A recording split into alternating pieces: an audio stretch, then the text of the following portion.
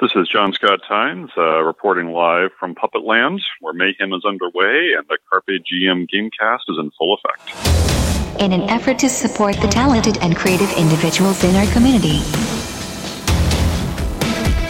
we give you the Carpe GM interview series.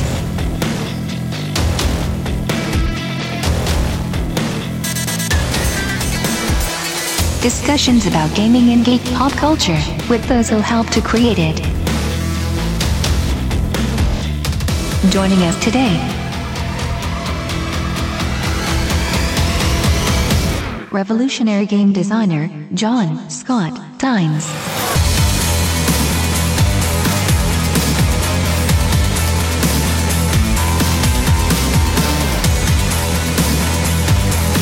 Prepare to be inspired.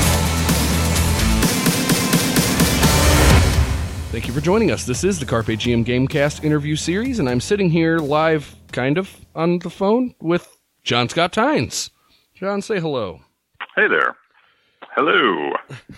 All right. Lots of people are going to know you from projects other than what we're talking about today, I think. Totally. They're going to know you from more recently Delta Green and Unknown Armies and whatnot, but before all of that, you did a little project called Puppetland.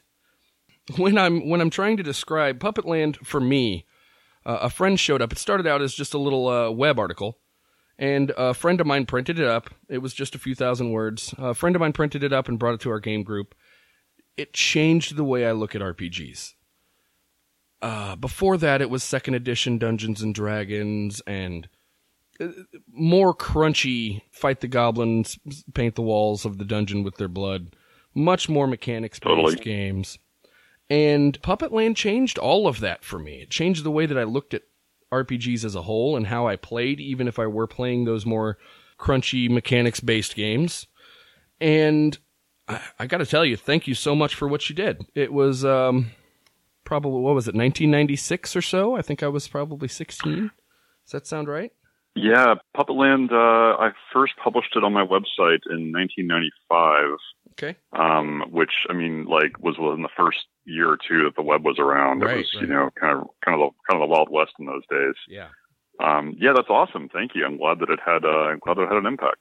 I've since got a family, and for quite some time, my gaming group consisted of my children. So that method of play has found its way into a whole new generation of gamers. So whether they realize it or not, they thank you as well, I'm sure. That's awesome. Yeah, actually, there was a grad student quite a few years ago now at Rutgers who was studying education, and he used Puppetland in his more or less creative writing, English skills class with kids, with middle schoolers. Sure. And so they would play Puppetland together. They'd write stories about their puppets. They'd use that as the basis for their compositions. And he did a whole article, an academic article about how to use Puppetland for educational purposes, which was the last thing on my mind when I created it. But it's been, it is weirdly accessible despite its, how, grotesque and disturbing it all is. Yeah, I was thinking along those same lines, but because of the visceral horror and whatnot that kind of makes Puppetland the RPG for me, I would love to read this article. Do you happen to know the name of the article or the grad student? I can dig it up for you for sure. It was published in a book by MIT Press called it's called Second Person, and it was a whole academic book about storytelling and interactivity in video games and so forth. Neat. And he had it. It was published in there as an essay, which is great. It's a really cool book, really fun. Okay. I can dig it up for you afterwards. Definitely want to check that out. If you send me a link to where you can purchase it, or if it's published online anywhere, I will definitely put it in the show notes. Anyone who's listened to my show for any amount of time knows that I am bouncing off the walls, excited about gaming and education. I love the concept, love the idea. I do anything I can to support any of that. As a matter of fact, my first interview that I ever did as the host of this podcast was with a company in Colorado that does LARPing for educational purposes. And that's great. They have like a LARP camp that, you get a couple weeks out there. It's just really neat idea. Yeah. So what is Puppetland? When I am I saw that you had the second edition that came out, and actually got my hands on a copy. You folks were kind enough to send me a review copy, and I'm trying to explain to people what it is. And the best way I can kind of explain it is like, first I have to draw the line of, okay, the land of make-believe in Mr. Rogers' Neighborhood. And so they're like, oh yeah, I got it. And then I say, okay, imagine that like cosmic and visceral horror with a little sprinkling of mania and some resultant crisis of existentialism kind of settles onto the land of make-believe.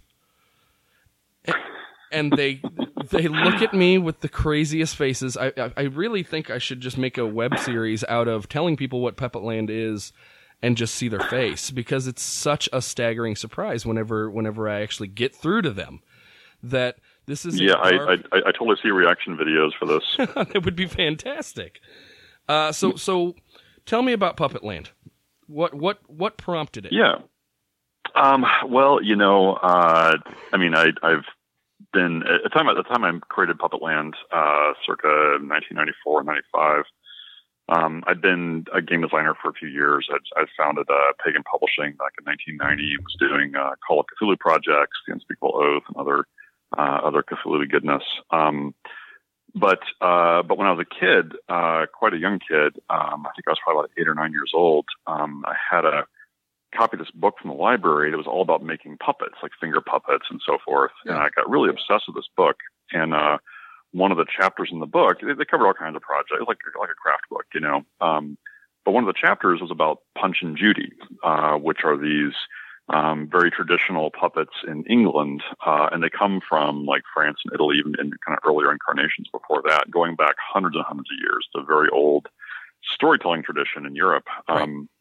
And in England, the Punch and Judy shows are these, things that for hundreds of years, like kids in England grew up going to Punch and Judy shows at like birthday parties, seaside resorts, and summer vacation, this kind of thing. It was a very traditional kind of English kid activity. And because they've come down from, like the Middle Ages probably to the Renaissance, right. They're really pretty, they're pretty ghastly. Punch is this like horribly abusive guy who's beating his wife with a stick and throwing their baby out the window. And he more or less just kind of like kills or tricks or traps or throws over every puppet he meets. And traditionally, like he gets arrested by the police for killing his own baby. And so then he has to go to the hangman and get hanged, but then he tricks the hangman and hangs the hangman instead. So he kills him. And then he goes to hell and there's the devil. And like, it's just this sort of endless thing. And Punch and Judy's story is very much kind of like a fixed story. It's always told the same way every time and has been for hundreds of years. Right. Every puppeteer has their own, style and dialogue and so forth. But the narrative is pretty much the same. And it's all about this outrageous scoundrel and all the kids, ooh and ah and yell. And then Punch will yell at the kids. It's very interactive. And so it's just been this weird, this freaky thing. I'll put a link in the show notes. When I was a kid watching, a bunch of VHS videos and whatnot, I had this, I don't remember, just generic Christmas video, and on it was a Punch and Judy show, and it was Punch and Judy and Santa Claus. And I thought it was the most hilarious thing I'd ever seen when I was like 6. And it was just this random thing. So I looked into a little bit. I saw it's not like we have the internet where now you can hop on YouTube, but there were videos floating around. And Punch is the gag in this thing is like Santa Claus presents a Punch and Judy show to the kids, and it starts off with him like harassing his wife to get a kiss, and like holding her down and beating her head on the stage floor and smacking her around, and she's like, "No, I don't want to." It's so terrible. It's so terrible to think about the actual real world ramifications. And then he's like beating a cat with a board, and the cat takes the board from him and is beating him with it. It's absolutely ridiculous. Yeah. I'll put a link in the show notes. And I could see the appeal. It was a lot of fun when I was 8. Yeah. I look at it now and I'm like, no way my kids will ever watch Punch and Judy stuff. My goodness. Yeah, it's very, kind of knock around slapstick sort of stuff, kind of, proto Three Stooges almost. But, and if you grew up with it, then that's just the deal. And, Punch is kind of this classic character. But, coming from the outside, from, living in America, I read this chapter. I never heard of these characters before as a kid. And it just sounded fascinating to me. And they kind of summarized the story a little bit. So my mom, I browbeat her into making me finger puppets of Punch and Judy, because that's what they had patterns for them in this craft book. Right. And so pretty soon I had Punch and Judy finger puppets, and then we made alligators, we made a police officer, and a couple other characters. And so, but all I knew was this one chapter, and so I just began making my own stories. And so I would write scripts, like puppet show scripts, for my Punch and Judy characters. And I was pretty vague on the concept. So my Punch and Judy stories were much more kind of like surreal adventures, like Punch is flying in a biplane and crashes in a swamp and meets an alligator and they get attacked by sentient Christmas presents. And just, kind of just like weird lunatic kid stuff, Right. So for quite a while, like a year or so, I would have this little basket full of puppets and scripts that I would just carry with me. Like if I had to sit in the back of the church while my mom was doing something or whatever, I would just, be busy with my puppets, kind of playing with them. And that, lasted for a year or so, and then I kind of moved on. But Punch and Judy kind of always stayed with me. And as I got older and I learned, I learned eventually more about the traditions and kind of the history of the characters and so forth. And also just kind of retained an interest always in puppetry. And by the time I was, starting Pagan, I was still really thought puppets were freaky and disturbing and so forth. And they always kind of bothered me. But I also was like drawn to them at the same time, and so I just was kind of thinking about Punch and Judy and this freaky world. And I'd seen some movies that kind of had touched on puppet related stuff. There was a great movie called Faust that was based on the Faust legend, of course, by a filmmaker named Jan Svankmajer. And it's a creepy movie. It's this sort of black magic, story. And some of the characters are puppets. Some of them are humans. It's a really weird movie. And it's really freaky. And I love the feel of it. It's this very Eastern European kind of Cold War era black magic story. And that kind of got me going and thinking about puppets again. And then there was a folk art shop in Seattle that I went to sometimes, and they had this upstairs area with a whole room full of these Balinese and Indonesian puppets. Wow. So they had marionettes, they had shadow puppets, they had all these kind of these things I'd never seen before. I had no exposure to those cultures to speak of. I feel like you stumbled into one of the scariest places in this country. It would. I mean, it was freaky. It was an alcove in the upstairs of the shop, and it was covered in glass. There was a glass panel over it, and you just kind of press your face up against it, and there'll be all these puppets staring back at you, and it was that's really freaky. Yeah, exactly. And so all these things were just kind of in my head together, and I began imagining this world of Puppetland, of this kind of world where puppets have come to life, and the landscape is all like a model railroad table. It's all covered in like fake trees and fake grass and little buildings and things. And there's puppets that live there. And the story kind of spun out of that. At the time, to me, this was really much more of a story than a game. I was just kind of interested in this concept and the characters and exploring it. But as a game designer, I just thought, well, I'll make it into a game. Like that's what I do. And so, but my first interest was really in the world. And so, like designing a whole game system with, stats and skills and so forth just seems like kind of a waste of time. Like it was just this crazy puppet thing. It seemed like really weird to bolt it onto some giant RPG system. Right. And so I just kind of wrote some stuff up that I thought like, really, like this should be a very simple experience.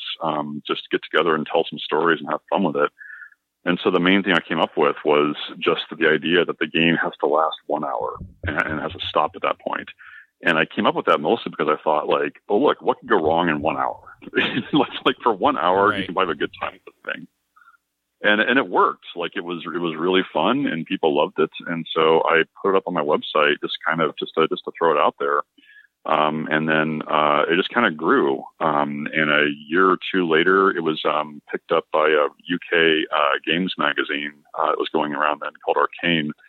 And they published it with some beautiful artwork. And then that led to it getting printed by Hogshead in the UK in its first standalone edition. And that was, and then it kind of went out of print a few years later, and that was kind of it. And it was gone from, like 2002 until now, basically. It was gone for about 15 years almost. Right. So I was excited to finally get a chance to bring it back and kind of, revise it, expand it, kind of flesh it out, and also be able to bring in a bunch of great collaborators to write scenarios for it. And so we ended up with a Kickstarter and then this massive, 160-page book that has finally brought Puppetland to the rampaging life it deserved. Yes, sir. I agree 100%. So let's talk about the game here just a little bit. Basically, your players, there are 3 rules in the game, right? I mean, the 3 rules are not like anything you're going to see in any other games. Right. The first rule is an hour is gone, but it's not an hour specifically. So the idea there is we have 1 hour to tell this tale in real time. If you're interested in this and you want to play this game, I highly recommend you buy yourself an hourglass. From experience playing this game, watching the sand fall into the bottom globe heightens the tension for the last 10 minutes of the game without comparison. It is fantastic what that does to the people sitting around the table if they're bought in. So you have an hour to tell the tale, but it doesn't necessarily mean that the tale only takes place in an hour. It can take weeks or months or whatever inside, rather than, I think the example you gave was a puppet says, I sleep for 2 weeks. The puppet sleeps for 2 weeks. That only took about 5 seconds to say. And so the hour is golden. And when everybody is bought in and you have a timer sitting on if you don't have an hourglass, get a timer, make sure there's some sort of a countdown. You need everyone at the table to know how long you've got left, because all puppets are kind of dialed into that. They know when the tale is drawing to an end. Right. Anything else you'd like to expand on that? Well, it's a funny thing because, RPGs work that way, right? I mean, I played the Masked Nyarlathotep campaign for Call of Cthulhu in college, and, and we played that for probably a year and a half of real time, every week or so, but it consumed, many hundreds of thousands of hours of our characters' lived time. Right. So we always have that kind of time compression going on. But what I wanted with Puppetland, in this case, was just to ensure that, because again, it kind of goes back to why the rules were so minimalist in the first place. I mean, the idea that you might, because when we would play Masks in college, playing Call of Cthulhu, we would have game sessions that might go on for 16 hours. Like we would just be together from noon until the next morning on these marathon, epic game sessions. Yeah, exactly. And the idea of doing Puppetland for that long just seemed, ludicrous. I just didn't think the concept would stand up to that kind of pressure. Because it's already so kind of unusual and sort of stylized and whatnot. So I just thought it'd be a great experiment to try making a game that was just going to be 1 hour. And the fact that the characters kind of know it is really important as well, because that lets them, ramp up their intensity and how they are pursuing their actions and how desperate they get and so forth. And it kind of comes out of the idea that, they're characters that were created by a storyteller for a storytelling world. And so they have this kind of consciousness about the fact that stories are taking place that involve them, and they kind of understand what it means to be in a story. Yeah. And that's kind of where that concept comes from. Peel back the layers just a little bit, and what you're actually doing as a player in Puppetland is performing a play or a tale or a puppet show for someone else. So you're playing characters who are playing characters in a play for someone other than you. That's right. And that actually gets to one of the rules of Puppetland, in fact. Absolutely. This brings us right into the second rule of Puppetland, which is what you say is what you say. Because you're on stage performing this, what you say is what your character says. Now, this has kind of been, I don't know, it's kind of been a point of contention for RPGs, particularly if you have insecure GMs who can't run tables and whatnot. why did your character just talk about a cell phone? Or what are the Green Bay Packers? Like, what's going on here? It was kind of a ruler smack on people who were not bought into the game. But in this case, it actually has an in-game function in that your characters are putting on a show for someone else. This also, before we get to the third rule, this is the charm of Puppetland from a GM or puppet master's perspective, in that the puppet master, or GM for all intents and purposes, can't talk directly to the puppets.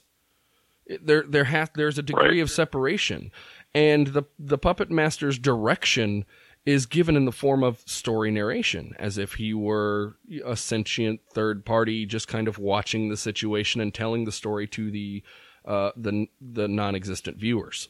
Right. This can create challenges, but it's also just absolutely the fun of being the GM here, is because you have to rely so much on your players around the table to be creative and reactive, and to be able to spin that into a narration rather than just telling them you walk into a room. You have to paint the picture and then let them put in the details, and then you get to comment on the details as if you were a narrator and kind of steer the story that way. Brilliant. Yeah, it's a really well, thank you. Yeah, it creates a really weird and pretty fun relationship between the players and the game master. You know, because in a written story, in a prose story, you know, you've got dialogue spoken by characters, and you have exposition that's like describing the room or actions characters take or something. And in Puppetland, we divide that among, so the players do dialogue and the GM does exposition. Normally in a role-playing game, you know, like I might speak in my character's voice if I'm having a conversation with the GM who's pretending to be an NPC or something, and I'm trying to persuade the NPC to give me, you know, a sword or whatever. But I also switch back and forth between doing kind of out of character talk, or just like, hey, pass the Doritos, and I'm going to roll a 20, and let's see if we can draw a sketch for the battle map and so forth. Puppetland just like says, nope, don't do any of that. It's all going to be nothing but in character dialogue from the players, and the GM does the description and also, of course, does NPCs. So if you know, the GM says something like, you know, well, the puppets come into a room, and there they discovered that, you know, Mr. Fuzzy Wuzzy was tied to a chair by the evil Nutcrackers. Then at that point, you're just kind of waiting, and one of the players has to speak up and say something like, "Oh no, quick, let's cut the ropes on Mr. Fuzzy Wuzzy." And so then that's their action effectively. And so the GM is going to respond with something like, you know, Molly Floppy Pants began to saw heavily at the ropes, but realized very quickly they were made of iron. How could she possibly cut these ropes? And then that just, you know, so the players and the GM just keep kind of like escalating with each other, kind of throwing these challenges at each other's face to see what they come up with. And the improvisation you get out of that dynamic, it's just really fun. It's really, you can have a great time with it. You can really kind of, you know, you can say things that might kind of screw with each other. It's just kind of fun. But you can also be supportive and find ways to tell a really fun story together. And it's a very different way of playing. And it's pretty intensive. Like, it's not something that I think you could maintain for, you know, 16 hours straight. But for this kind of experience for 1 hour, like it can be a real blast. Perfect. 1 hour time limit is great for that, because all of a sudden nobody needs to eat the pizza because we're all zeroed in, because everyone is active telling the story. Yeah. So one major issue that a lot of RP guys, at least from my generation, and probably yours, I'm probably not that much younger than you, was adversarial GMs or adversarial players. And these are people that would either try to push their will onto the other section of the table, if you will, one side or the other of the GM screen. In this game, that's kind of mitigated a little bit, because you can have that, because the actions that you're taking are spoken word, exposition, and reactions. It just elevates the ludicrousness of the game that you're playing in the first place. And because you're playing on a puppet land with, you know, railroad table scenery and weird, undefinable magic and oddball stuff going on, you can achieve some pretty tall heights of ludicrous and not ever really break the game. Yeah, exactly. I mean, it's a very colorful, larger-than-life setting. The characters are pretty outlandish. I mean, they're puppets. You've got finger puppets and marionettes and sock puppets and shadow puppets. And all kinds of ludicrous things can happen. And, like there's no advancement. Nobody gets better. There's no skill points. There's no XP. Like the stakes of having your puppet get torn apart by nutcrackers, it's not that big of a deal in terms of the traditional, my 15th level monk can't possibly die because I'll scream at you if you do. Like the stakes are very different. We really are just trying to spend an hour having fun and making a story together and just kind of seeing what kind of creativity and crazy ideas we're going to come up with. So it really kind of sidesteps that whole issue. I think there are still plenty of fun kind of adversarial things that can come out in a game of Puppetland as players come up with crazy ideas that kind of screw with the story and the GM's got to roll with it. But it's fine. It's kind of in the spirit of it because Absolutely. It is this series of these kind of like almost like challenges back and forth to see, who can come up with the craziest idea. And that's a good time. It can take you to some crazy places. We got the third rule, which kind of ties all of this together that we were talking about, is that the tale grows in the telling and is being told to someone not present. So we mentioned that earlier, and I kind of went in order rather than skipping straight to this one because I wanted to talk about that what you say is what you say thing. I think that really lays the basis for you to understand that the tale grows in the telling and being told to someone not present.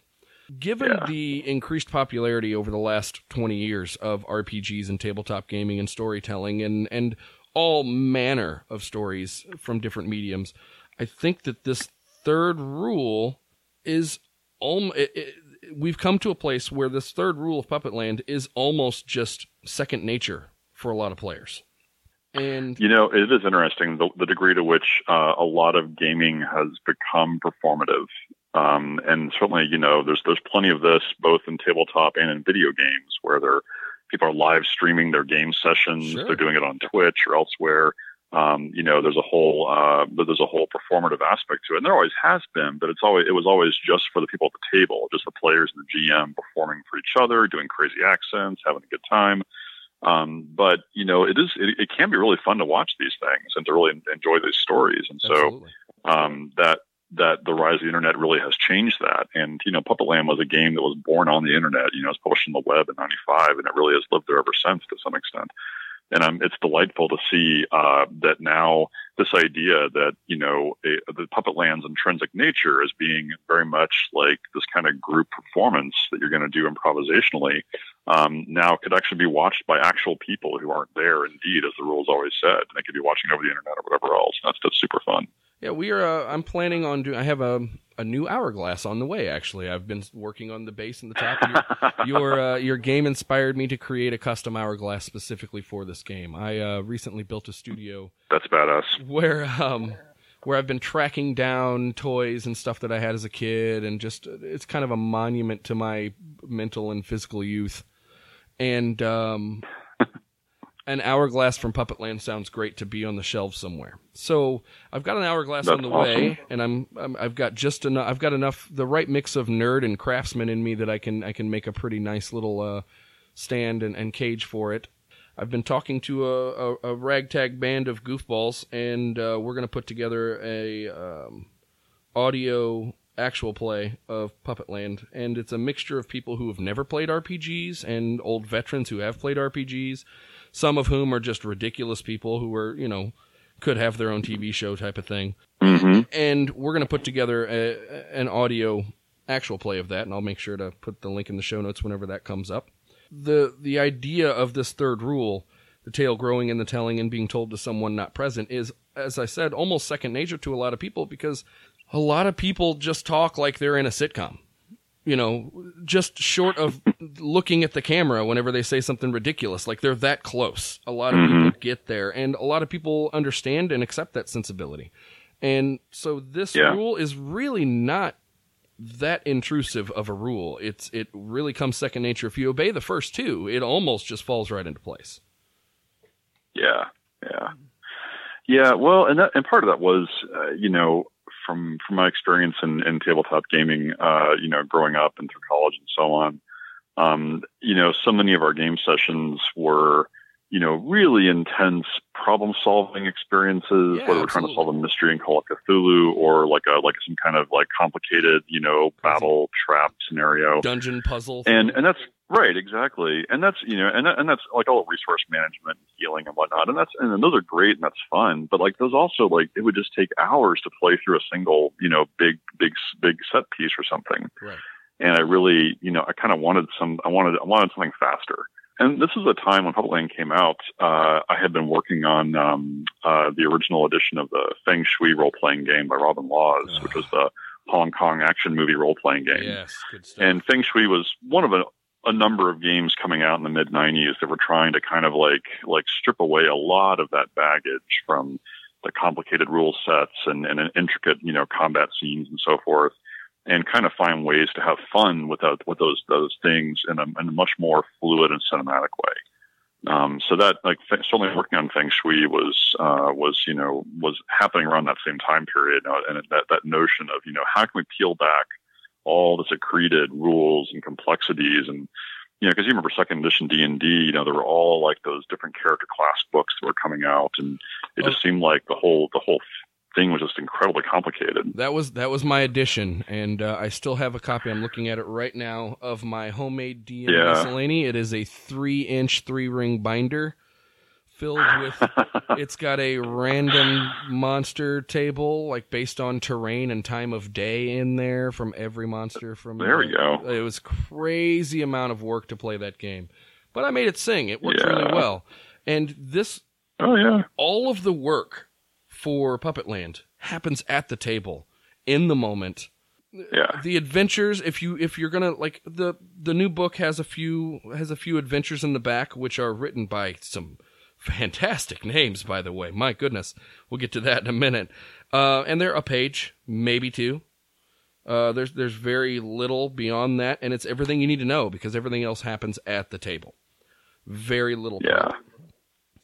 One of the things I wanted to accomplish in this edition of Puppetland was to just kind of make it easier for game masters to figure out how to run this successfully, because I understand that that can be a real challenge for people, especially if they're used to more rule-heavy games. This kind of style may be unfamiliar to them. So one thing I did was in this edition was to kind of break down what a Puppetland adventure consists of, and just make it a very much a clear outline of here's the problem, here's the villain, here's the twist, here's this, here's that, and just make it kind of a checklist. And as long as you can just kind of walk through that checklist and answer it, you've got an adventure, you're good to go. Because as you say, everything else happens at the table. Yeah. As I told you, I was bought in from pretty early on with Puppetland. So the new book, I was kind of going through it, and there's not a whole lot of changes. Just more. It's just more. It's more explanation. It's more. You got character sheets for all the different types of puppets in here that you can copy and print up. Oh, by the way, something we didn't talk about, which I really think lends a big moment, is the puzzle piece concept for your character sheet. Yeah. This builds tension right on your character sheet. The concept is you've got your character sheet, which has your name and what the puppet is, can, and cannot do. That's your entire character sheet. Brilliant, simple. The last thing on here is a puzzle, a square that is kind of cut into a jigsaw puzzle of 16 pieces. What you do with that is draw a picture of your puppet. Now, it could just be a stick figure. It could be a beautiful work of art. It doesn't matter. Don't spend too much time on it, though, because as you play through Tales, things are going to happen to your puppet. Or puppet's going to do things that they're going to compromise their own specific guidelines. And when they do that, a piece of their puzzle gets colored in black. And when their last puzzle piece gets colored in, this is their last tale. They are dead. They cannot come back. Now, up until this point, if anything happens to a puppet, if they lose an arm to an alligator or something, whatever, once the tale is over, they will wake up in their bed whole again. The only thing that doesn't come back to them is any of the pieces of the puzzle that happen to have been blacked out in that tale. So those stick with them. So they have 16 bad events that can happen throughout the life of a puppet before it's over. awesome. When you've got one puzzle piece left, I've seen all of a sudden you've got one puzzle piece left, and everyone is looking to that person with the one puzzle piece. Anybody who's played a little bit of Puppetland knows that this puppet is going to either do something really awesome, really terrible, or something terrible is going to happen to them, and I don't want to stand too close. This is what happens, and it becomes yet another place for tension to build, and yet another story building moment and stepping stone for an amazing experience to happen. Also, thank you. Yeah, that idea was really to kind of, because the notion was that everything does reset after an hour, like your character's back to normal and you're fine, and that's great. There might be some story consequences if you're running multiple game sessions or something, right. but your character is back to normal.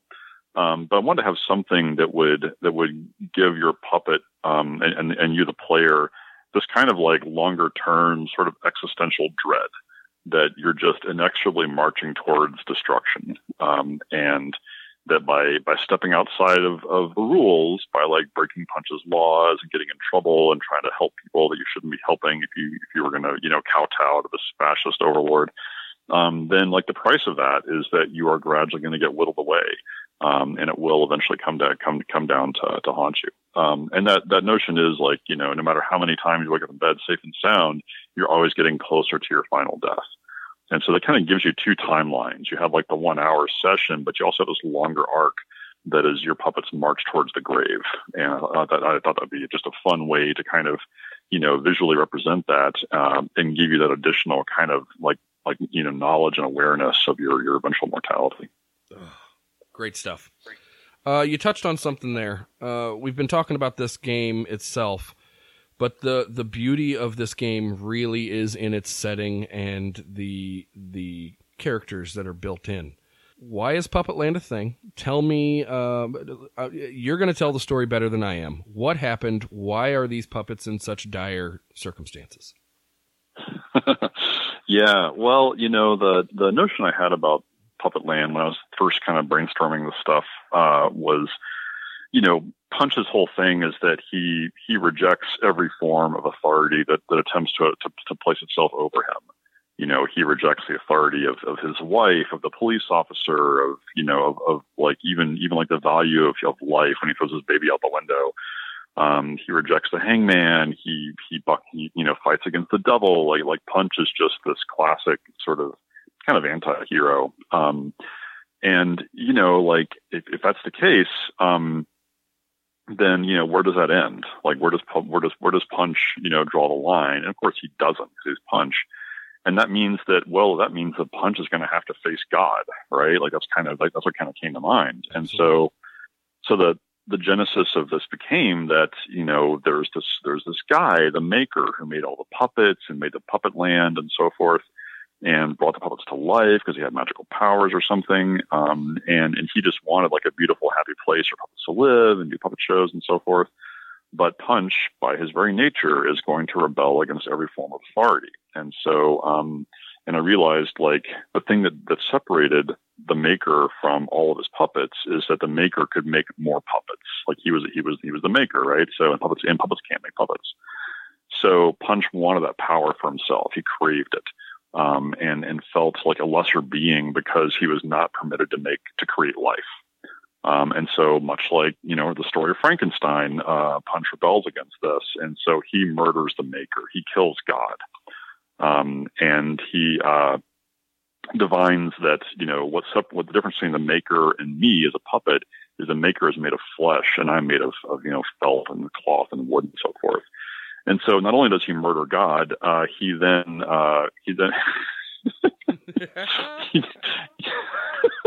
he then cuts off God's face, and kind of like staples it, to his own face so that now Punch has a face of flesh, on top of his face of, felt and wood and so forth. And then he cuts off more of God's skin and uses it to make his own puppets, which he can bring to life. And so he makes these like, kind of like leathery flesh puppets who are his, yeah, I know, who are called his boys. And there are these like horrible kind of supernatural entities that are just manifestations of Punch's various, emotions and rages and insecurities and so forth. And so they can do horrible. They're all terrible. Each one has a weird, unique magical power that only that one puppet possesses. And they're kind of like they're his. That's how he makes himself God. Is he makes the boys, and they do his will.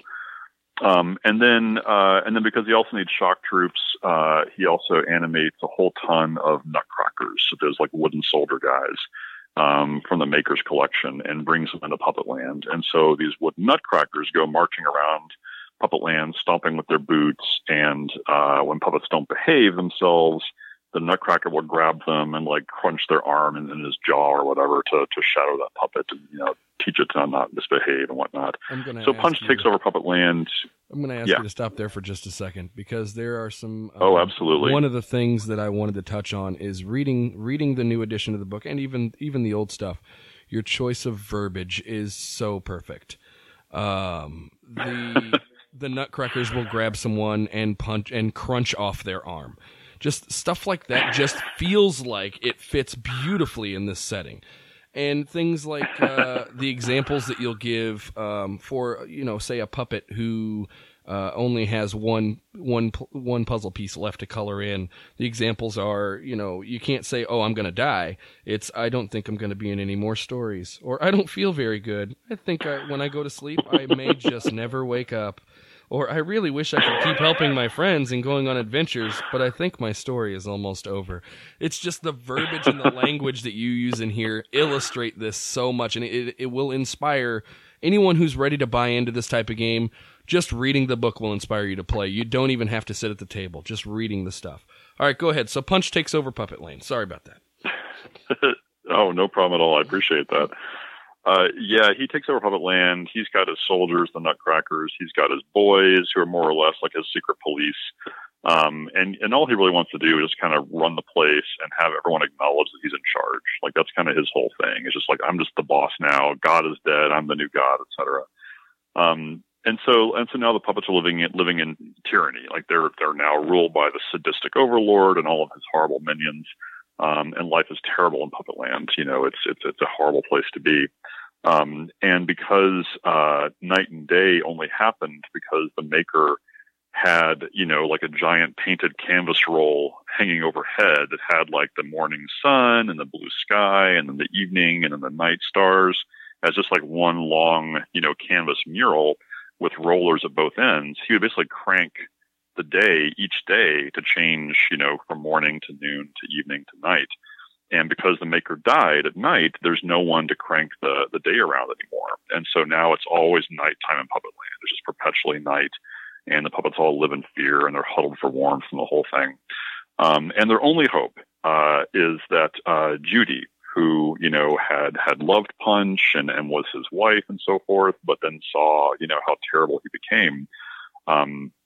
When Punch murders the Maker, there's a single tear falls from the Maker's eye, and Judy catches it in a silver thimble. And she believes that somehow, someday, she's going to find a way to use the Maker's last tear to bring him back to life and save Puppetland from the tyranny of Punch. And so the longer story of Puppetland that the players get to pursue is basically this, this rebellion story, like Star Wars, where, Judy's in hiding with some other like-minded puppets, and you're initially trying to help everyday puppets survive their encounters with Punch's troops and so forth, and rescue kidnapped victims from his torture dungeon, this kind of thing. But eventually, if you were to keep playing Puppetland, you're going to meet up with Judy and make some more plans and try to overthrow Punch and bring the Maker back to life. That's kind of like the long-term goal if you kept on playing it. I've never heard of anyone who actually succeeded at doing that, but it's certainly possible. And that is kind of that's meant to be kind of like the big heroic arc that you're playing within. So whether you get there or not, it's kind of up to you, up to the players and the GM. But that's the world that this is all happening in. Beautiful. Again, I'm sure you told it way better than I was going to be able to. So Punch snuck out of Puppetland, eventually got out and killed the Maker. let's go meta here for a second. How long has the maker actually been dead? And was he such a recluse that no one has found his body? Because we're questing to go bring the maker back to life. What happens here? He might be a little gamey by now. Yeah, might be. Yeah, hard to say. I always kind of imagined that this was happening in like somewhere in Eastern Europe in like 1943. Okay. And that the puppet and the maker was this elderly, puppeteer guy who has been been a puppeteer his whole life and made this vast tabletop setting and all these puppets and so forth. But as this terrible war has been going on, like there's fewer and fewer children left in the village to come see him because all this horrible stuff is happening. And he's so horrified by, what humanity is doing to itself that he basically just like shuts up his shop and boards up the windows and just wants to be alone with his puppets. And that's kind of when Punch strikes. But that's sort of how I like to think about it. And so therefore, like no one's noticed the kindly puppeteer is dead because like the world is on fire, basically. Makes sense. But that's how I kind of envision it. But honestly, like it doesn't really matter. It's kind of a magical story. Right. The puppeteer, I don't know, maybe he's leathery or something. He's going to hang around a while, but the magic of the tear can bring him back, I suppose. Sounds good. I was just thinking, like, what happens when they start coming to break down the estate, and the maker's kids want to split up Puppetland and all kinds of other weird existential garbage. Okay. Yeah. Mulder and Scully and hazmat suits come in, and who knows what happens. Yeah. Absolutely. Okay, so that's Puppetland in a nutshell. The concept, the concept of playing Puppetland. Now, in the book, what you're getting is a massive set piece and an explanation of how to create set pieces in game, how to create puppets, character sheets. There are actually very few changes from the old edition. I did notice a couple little ones. I noticed that you changed Stealth, one of Punch's boys. His name is now Silence. I think that's a good move. Right. I think it's a little creepier. I think it's a good move. You've added one of the major changes that I noticed here was some of the set pieces that you've added just in the book. Like you've added the devil, the down below, which is essentially puppet hell, which is super creepy. You've also added Bedlam Circus, which has some creepy clown puppets in there that are also creepy, and several other places. I mean, the original setting was what? It was the lake of milk and cookies, Puppet Town, Respite, and the surrounding areas. But you've added several new spots in here. The description of the sky itself, where if you travel far enough in any direction, you will eventually hit where the sky meets the ground, because it's just a big mural type of thing. So the concept of like puppets walking up to touch the sky and do weird stuff, there's just so much in here that will inspire anyone who was the last thing that was in there was the Candy Cave, which was this weird mythical place. Because puppets don't eat real food, obviously. They can't eat. They just kind of chomp on things. And candy is one of the things that they like to chomp on. That's kind of what they have for food. Mm-hmm. And the Candy Cave is this eternal... Go ahead, explain it. You're going to do it better than me, obviously. Well, it's just this magical place where, there's endless amounts of candy, basically, which, and the puppets, as much as they can't eat, they still crave things. And to them, pretending to eat something is just as satisfying as really eating it, because everything's pretend anyway. But they particularly love sweets. Like puppets love like cakes and candies and so forth. Like they just crave that stuff the way the kids do. It's kind of they're very childish. And so the Candy Cave is like this promised place that's so magical and amazing. They're dying to go there. And there's also the new there's a graveyard as well, which I added this time around. Yeah, because, also super creepy. Why not? Why not have a place where you bury puppets? But that's not it. That's not the end, though. You've got one character in there. What did we call him? The Sextant. You've got one character in there who exists only to bury puppets and tend to the graveyard. He never leaves. He never wants to leave. He's kind of an amateur poet. You can hear him muttering to himself. He builds coffins for these puppet remains, but nobody ever brings the puppets to the graveyard to be buried. They just kind of appear there. Once their last puzzle piece is colored in, they just kind of appear there. Now they could be a wad of stuffing and an eye button, and that's all that you have left. Or it could be an entire puppet body who has just turned its back on its principles, whatever. And the sextant doesn't ask questions, doesn't concern himself with what this puppet's story was. It seems to be the only puppet in Puppet Town, as you've described it, that doesn't care about story. He just has a job to do. He's kind of just robotic and unnerving in the fact that if puppets aren't dying, he's just sitting there in his little workshop building coffins waiting for the next puppet to show up and just muttering poetry that no one will ever hear. Yeah, he's kind of like the Comte de Saint Germain in Unknown Armies. Like, he's there to turn the lights off when the world ends. Yeah, he knows that every puppet one day will die. So he ultimately has to build a coffin for every single puppet in Puppetland. And when he finally finishes and they're all dead, like, that'll be that. And then what's he do? He just sits there and mutters poetry. That's a great question. I don't know. Does he build his own coffin last?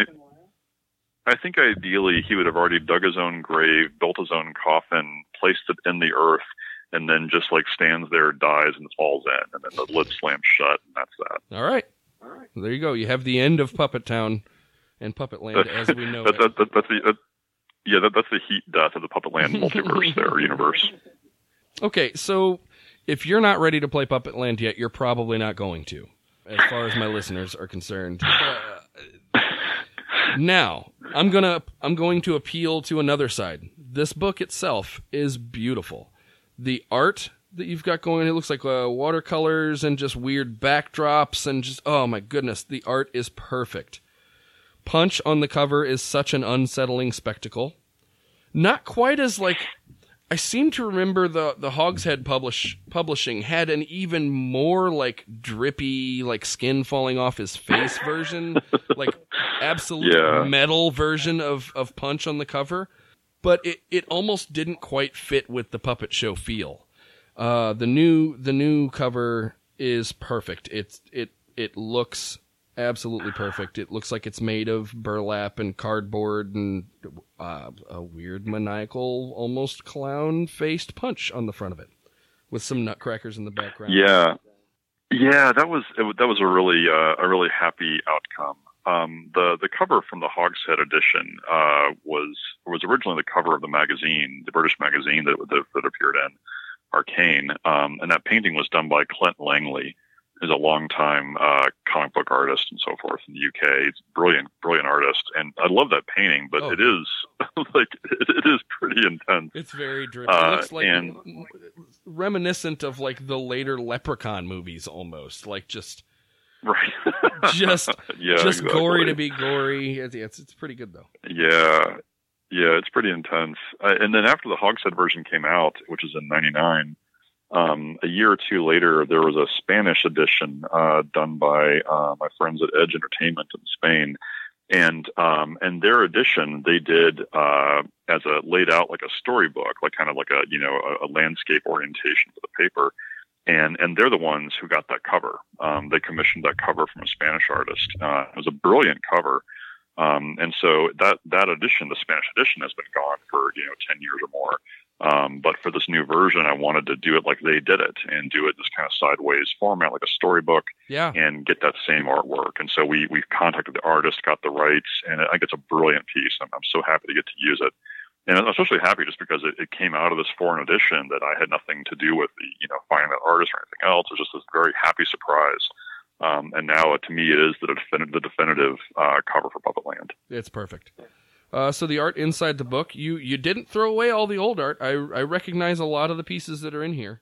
Yeah. So that was nice. Yeah, we had some really good stuff from the Hogshead edition. Some really good work, and we also had a bunch of new stuff. And in particular, I got to work with an artist I really love, Samuel Araya, who's a artist in Paraguay. And Sam does his work is kind of a combination of he does photography of like people, objects, scenery, but then he composites it all together in Photoshop with his own kind of overpainting and so forth to make these kind of digital collage illustrations. And so he actually built a punch puppet. He built several puppets, like actual physical puppets, Wow. and then would photograph them in various poses and then paint over them in Photoshop and kind of build the whole scene out of that. He's a brilliant guy who's done tons of great work over the years, and he was. I'm very happy to say that I gave him his very first art assignment back on Unknown Armies, like 15, 18 years ago, I guess. He sent out his portfolio out of art school. I loved his work, and so he did the cover painting for the second edition of Unknown Armies, and did some other work for me as well. And since then, he's gone on to have a great career. He's worked for White Wolf and tons of other companies over the years.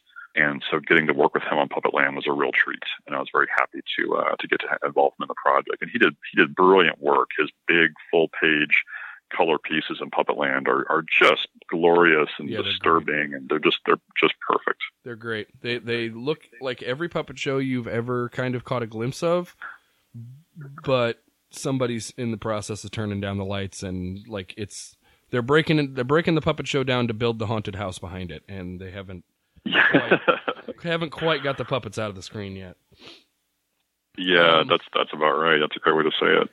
So, and then I want to mention also one of my very favorite artists for many years is in there as well, Heather Hudson, who I knew way back when I was at Wizards of the Coast. She did artwork for Magic the Gathering and for me at Pagan Publishing and tons of other places over the years. She's a brilliant illustrator, and for this project, one thing I really wanted to accomplish with this edition of Puppetland was to make an actual storybook, like a children's picture book that would tell the story of Punch and Judy and the Maker and so forth. And that was one of the Kickstarter stretch goals, and we got it. And so I was able to write this little 16-page storybook to begin the whole project with. And Heather did the illustrations for the storybook, and they're beautiful. They're perfect. They capture that sense of this kind of like it's a children's story that's kind of gone a little bit off the path. And it's disturbing, it's actually and so forth. Quite disturbing, for sure. It was the first thing I read. I handed it to a friend of mine. I was like, "Here, just read the first few pages of this," and he was like, "Oh my lord!" It's like, yeah, that's how it goes. This is welcome to Puppetland. Yeah. I'm really happy with Heather's work on the project, and that it all came together beautifully. Pardon my tickle in my throat. It's winter. I've been wrestling with it a little bit. Okay, so the last showpiece here for me is in the back of the book. You got 79 pages of system stuff and game stuff. And the rest of it, the rest of the 160 pages are individual little tales that were written by some serious names. Obviously, you got yourself in there, but then we have Fred Hicks, friend of the show, Ross Payton. We've had him on the show. I've spent a bit of time with Ross Payton. One of my personal favorites, Jason Morningstar of Fiasco and Shabahiri Roach and such fame. James Wallace. It's a Las Vegas, right? And then you've got Kenneth Haidt, who does a weird puppet show version of The King in Yellow in there. This is worth buying the book for, just to read it. Yeah. I'm done explaining that one. It's done. You've got Matt Forbeck. You've got so many great names. There's a couple names in here I don't know. Arnold Castle. I don't recognize the name. Erin Dembo obviously is in there. She's got a lot going on in the back of the book. Yeah. Yeah, that was a really fun part of the Kickstarter. Of course, Kickstarters often have stretch goals, right. and one that we set was to raise more money so we could commission additional adventures for Puppetland from all kinds of people. Like old colleagues of mine from gaming, people that had worked with Shane Ivey at Arc Dream over the years, people that just loved Puppetland and wanted to contribute. And so we were able to assemble a bunch of really great work by a lot of great people, and I was just thrilled. It just feels like.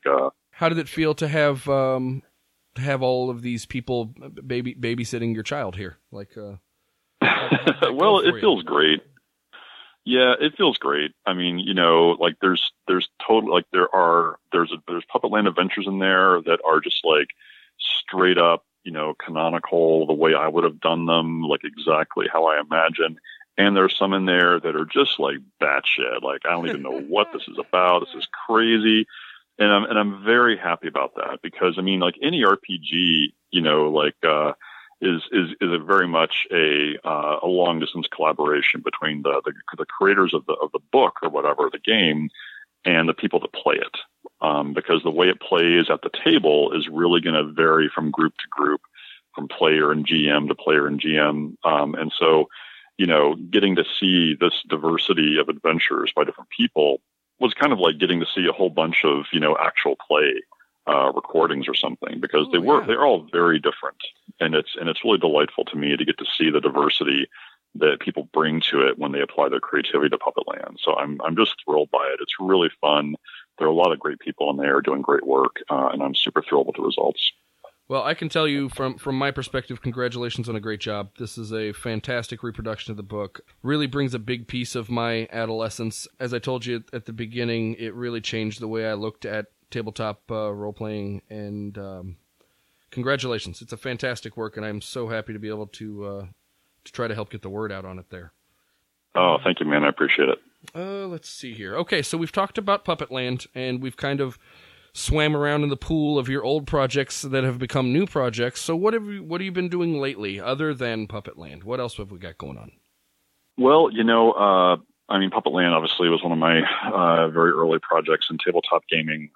Two of my other, kind of old school favorites are both also coming back currently.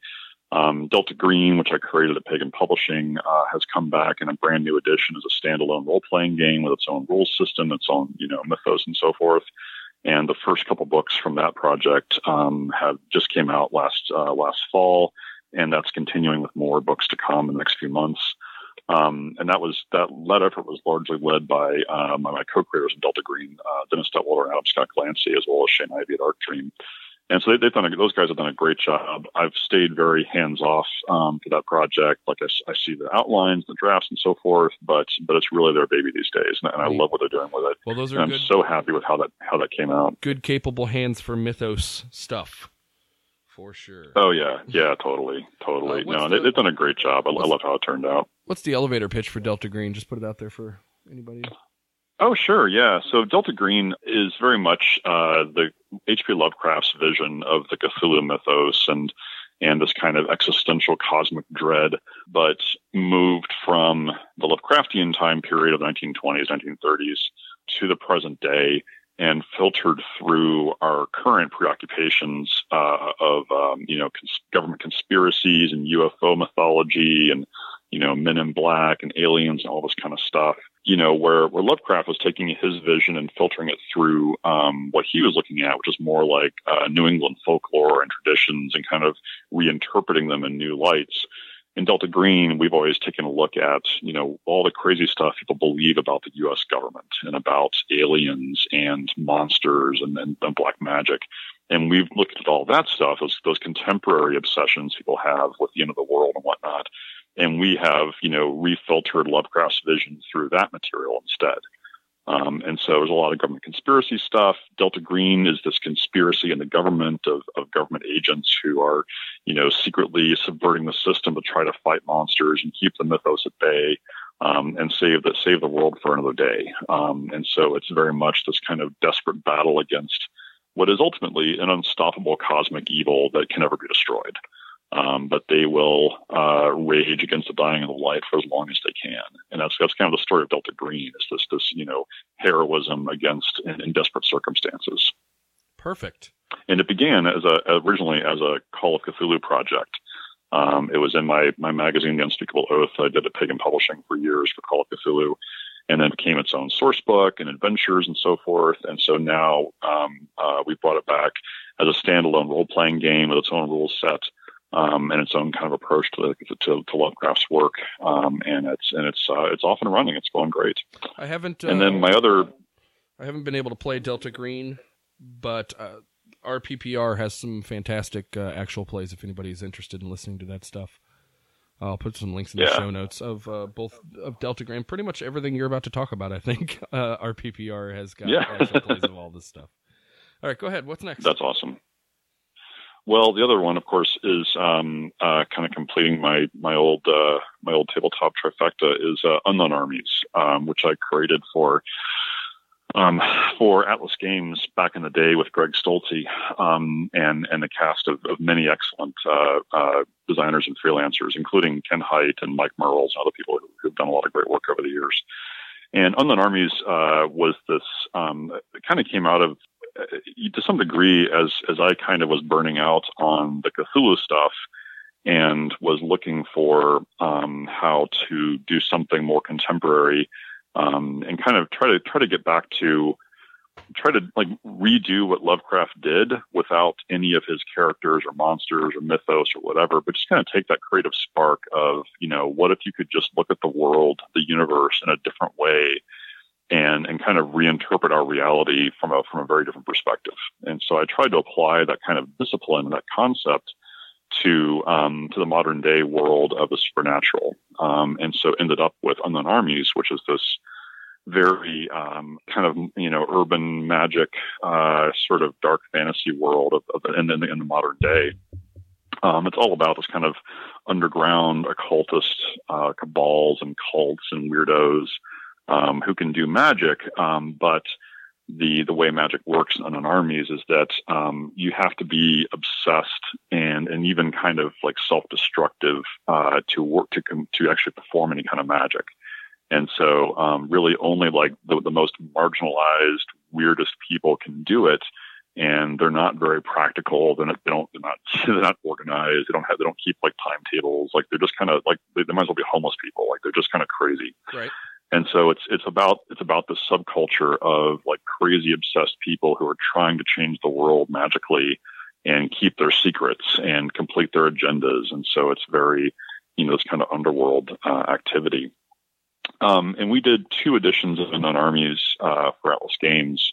And then it was more or less gone for many years. And then we did a Kickstarter a while back that Greg Stolte led up with Atlas. And they're bringing Unknown Armies back in an amazing new 3-volume edition of the role-playing game. And they really have, much as the Delta Green, Greg has really re-envisioned Unknown Armies to kind of bring it up to date. It's now, 15, 16 years old. Not just in terms of the game mechanics, but in terms of the setting, the characters, what it's about, the feel of it. And the 3-volume initial set is going to be coming out later this year. And I've been seeing the PDFs of it. It looks gorgeous. Super it's a beautiful set. It's an awesome game. And I can't wait for it to come out. And so honestly, like I'm really thrilled that within basically one 12-month period, we're going to have, brand new, really radically rethought versions of Delta Green, Puppetland, the Unknown Armies all back on the market. It's really delightful to get to see that. Puppetland is the one that I put the most of my personal time and effort into bringing back this new edition for. And so it makes me happy and thrilled that the Delta Green Unknown Armies had enough vitality that other people could just pick that up and run with it and do great work with it. And I'm super impressed with what they've done. And I can't wait for Unknown Armies here to come out in a few months and see the actual books myself. Good. I will definitely be checking that out. So we've got all of your old projects coming back to life, which is fantastic.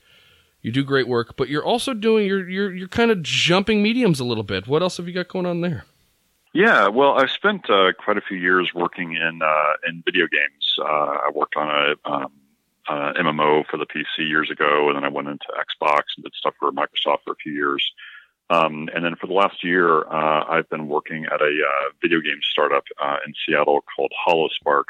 And we've got a couple things in the works. There's a kind of a PC cooperative shooter called Earthfall. It's like a 4-player versus the aliens kind of cooperative action shooter. But my projects here are doing virtual reality. So I shipped our first VR project a few months ago last fall. It's called the Impossible Travel Agency. And it's not a game. It's very much kind of like a short film or a story in virtual reality that we created, kind of inspired by the movie Fantasia. So it's like a 6-minute kind of otherworldly narrative set to music where you're kind of on this alien world on a mountaintop. and you're going to see all this kind of otherworldly alien life, and you're going to see this kind of magical thing happen. And it's a beautiful project. It's very much kind of about putting you into this place you couldn't possibly visit in real life, and getting to see something really beautiful and magical that's kind of set to music and whatnot. So that was kind of our first little project to do, just to kind of learn about VR and have fun with it.